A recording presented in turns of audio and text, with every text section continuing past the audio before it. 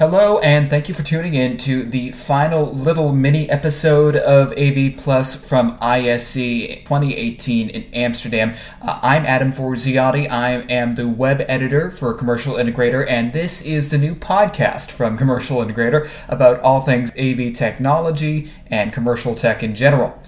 I'm not sure if you can tell, but this is definitely the voice of somebody who's been walking around the ISE show floor for 3 days now, and I hope that it doesn't come off as I am overwhelmed or anything like that, because it was definitely a amount of exercise, but it was a great time, and I met so many new and wonderful people. I did meet a few people who said that they were already fans of this podcast, which is great, and I really wasn't expecting to hear that so soon into its development. So if you are listening and you know you're one of those people who said hi and that they like the podcast, thank you so much. I hope you'll continue to listen. So now, in keeping with the format of the previous two episodes, the Day 1 and Day 2 recap podcast, I'm definitely now going to dive right into my biggest observation, and I did hint at this if you were listening to the last two podcasts. It's time to talk just a little bit about AR and VR, augmented reality, and virtual reality. Now,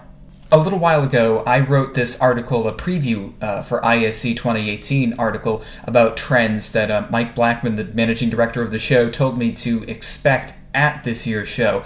And I posted that in one forum, the subreddit for commercial technology. If you're not familiar with what a subreddit is, it's a portion of the website Reddit, but I'm sure most of you know that.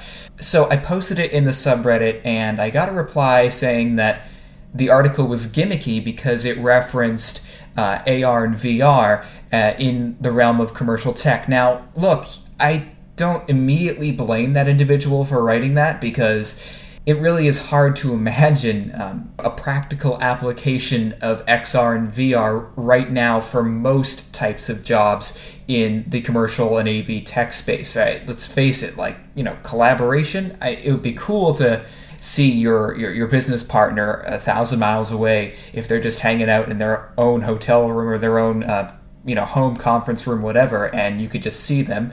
But could they see you? Could they see the room you're collaborating in? Could they see what you're working on? It would have to come a long way for that to be anything close to pragmatic. What other markets does XR and VR fit in? Does it fit in security? Does it fit in to digital signage at all? This is up in the air.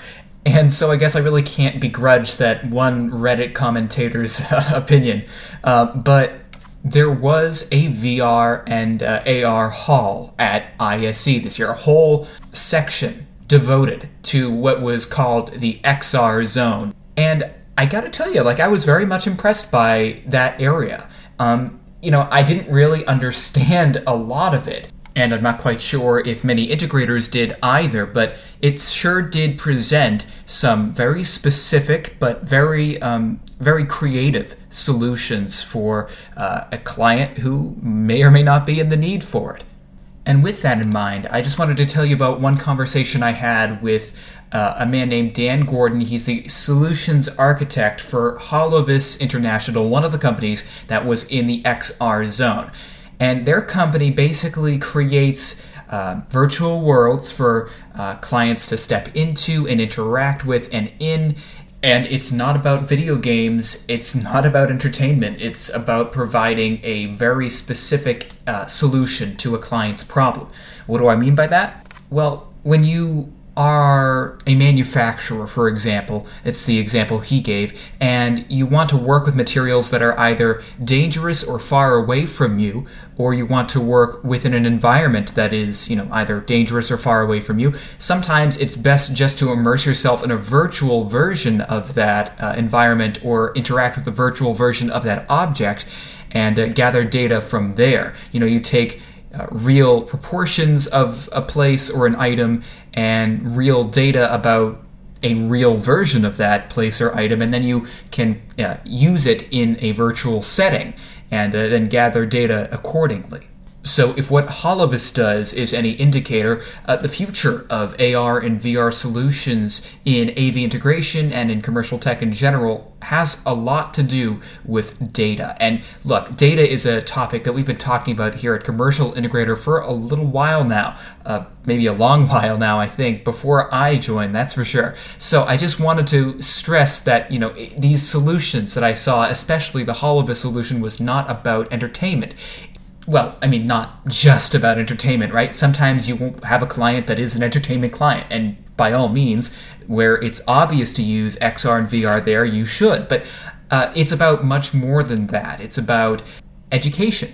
Education is a pretty obvious example, I would think, to use this type of technology. I mean, if you can't always bring a class of kids to, the Pompeii ruins or something historically or culturally relevant to learn about, it could be a rather life-changing experience to see the thing that you're learning about in school in a visually multidimensional way.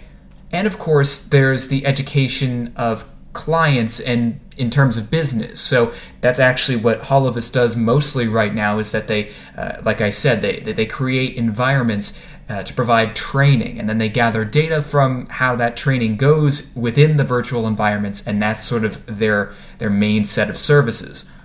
And as a cross between those two verticals, the education and the corporate training areas, I was thinking while I was on the show floor that control rooms would probably benefit really well from this technology and could probably use an integrator sense in combination with this type of technology to better create an environment that monitors a certain important place or area. I really just don't think it's that big of a stretch of the imagination to picture XR within a control room scenario. Something's going wrong, but you can't exactly see all of it with your human eyes. You're in let's say a back room, it's dark for monitoring purposes. There are lots of different switches. You need to know what is setting off an alarm or what is going wrong, and you need to be able to see what isn't immediately obvious. And that is where XR comes in. Now that I'm talking about this a little bit more, I really think that Reddit commenter might have to eat their words pretty soon, because these are really interesting and groundbreaking solutions that I think you're not going to be that far from selling. I mean, what do I know? I'm not an installer. I've never installed an AV installation, and I'm still relatively new to the industry. But from what I gather on the show floor and what Mr. Mike Blackman, the managing director of ISE, tells me, there's some room for this in the industry. So let's keep monitoring this as we go forward in this podcast on commercialintegrator.com and in our conversations together, because I do want to hear from you. So if you go to commercialintegrator.com, once again, you can comment on this or any of our articles, and I really hope to get that conversation going, because I really want to hear your opinion on this. Okay, I'm going to really try to condense everything else I want to say into just like less than a minute. So today on the show floor, I also saw Abson's Cobalt system.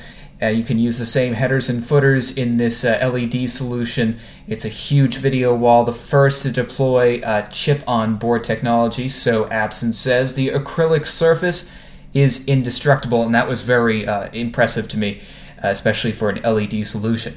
I saw Revolab's CS100, or CS700 rather, solution. It's for huddle rooms, 4 beamforming mics in it.